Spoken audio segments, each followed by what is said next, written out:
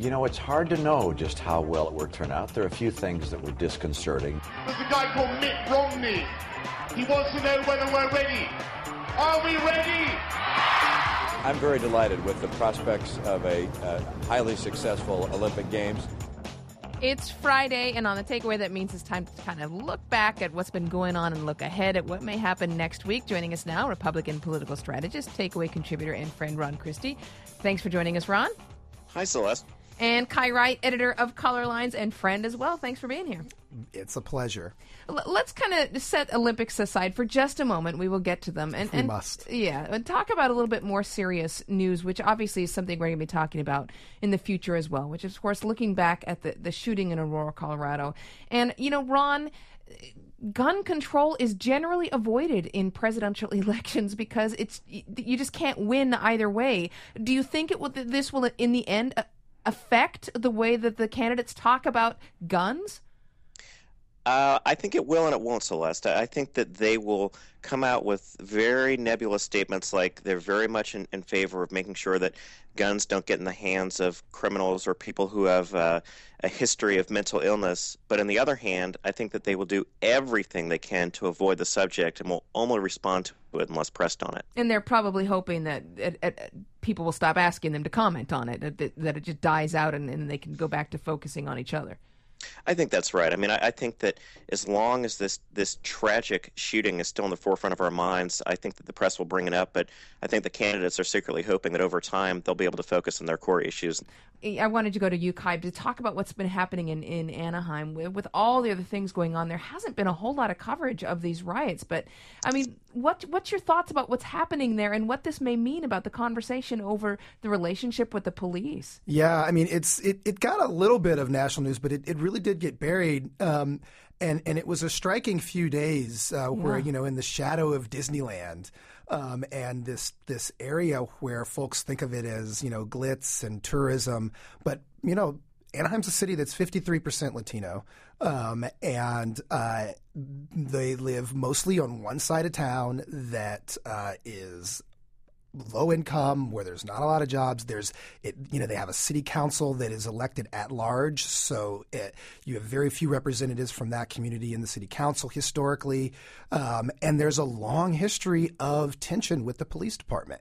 And I think all of that just kind of boiled over last weekend when a young man was shot. Police say he was a gang member. He was shot and killed. He was unarmed. Yeah. The family asserts that he was shot in the back of the head. And then when protests started, there was another killing over the course of the weekend. And this person, cops did recover a gun. But, you know, you had two people shot dead in the course of a weekend. Protests started and the police responded with force to the protests. And it just got ugly very fast. And I think you've seen this, you know, in communities around the country. We have a little bit of the push and pull here in New York with the stop and frisk, but the relationship between the police department and the communities they're policing, it's tough. And since we're talking about that, Ron, we might as well talk about President Obama's visit to New Orleans, because if you're going to talk about a sort of troubled relationship with the police, that we definitely have to talk about the Crescent City. This is a place where they now have new regulations they have to put forward. It's going to cost them millions of dollars. I mean, did we see President Obama address that at all?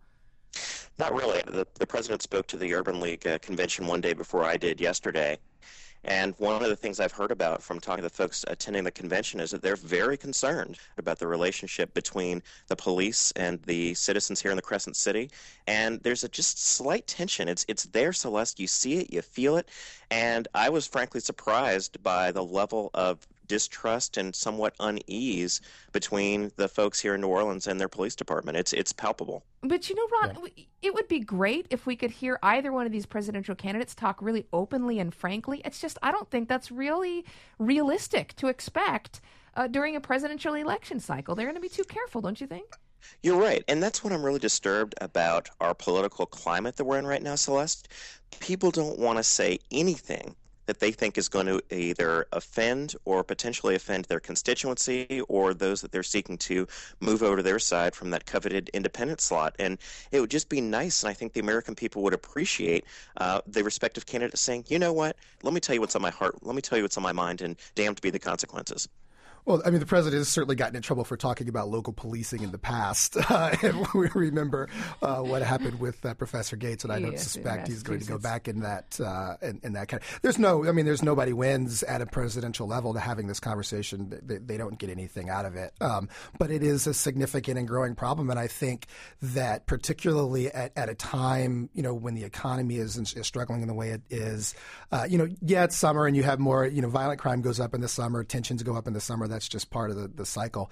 But also, when you have families and communities struggling the way that they had been for a long time, things start to get tense. And when you have neighborhoods that are policed in this militaristic style that you've seen in places like Anaheim, things and certainly in New Orleans and some of the things that we saw after Katrina, things get tense, and at some point that may require some national attention. But I wouldn't hold my breath for that to come up in the presidential contest. Well, let's move on as we promised to the Olympics. Get a little bit of a less heavy topic here, and Ron, I wonder what you think about what's happened with Mitt Romney. I mean, a lot of people are calling this a disaster. He certainly had not just one gaffe, but a number of gaffes while he's been in London. And, he implied during an NBC interview, as you heard there at the top of the segment, that perhaps he was concerned that London wasn't ready.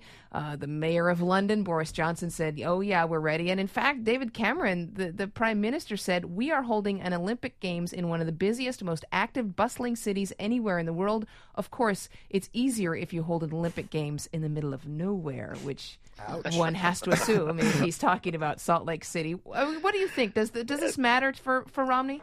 No, I don't think so. I mean, I think in the short term that the press is going to say, oh, it's his first trip abroad and he had a flub, and then they're going to compare it to President Obama's trip and say, oh, what does this mean between the two? But I just think the image of Governor Romney standing with the British Prime Minister in front of the iconic door at number 10 Downing Street, the official residence and working place of the British Prime Minister, will be the vision that the American people carry forth this summer about Governor Romney's trip to Britain.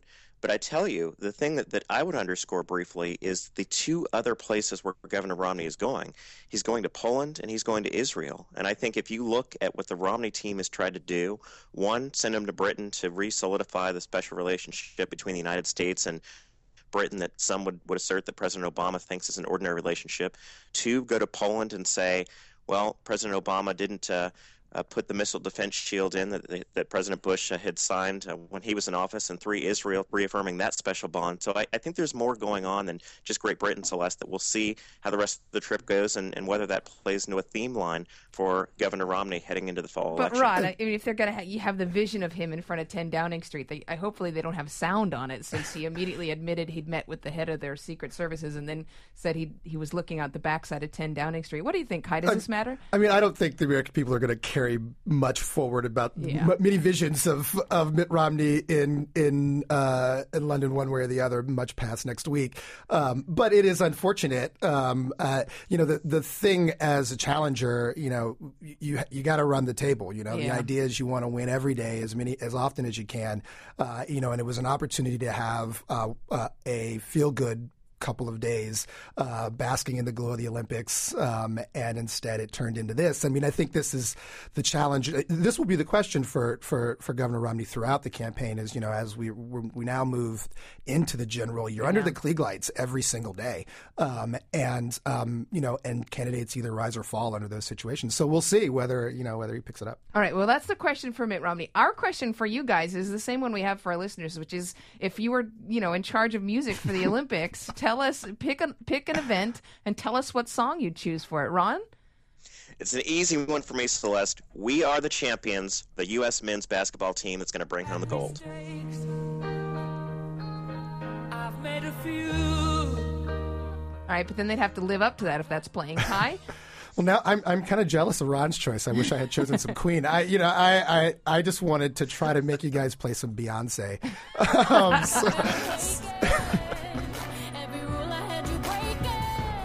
What event is this for? The gymnastics, the vaulting. We're going to do well in vaulting. Gabrielle Douglas is going to get out there and win us a gold. The halo as the lights hit the gymnasts' heads. That's Kai Wright, editor of Colorlines, and Ron Christie, takeaway contributor, Republican political strategist. Thanks, guys. Happy Friday. Happy Friday. Happy Friday.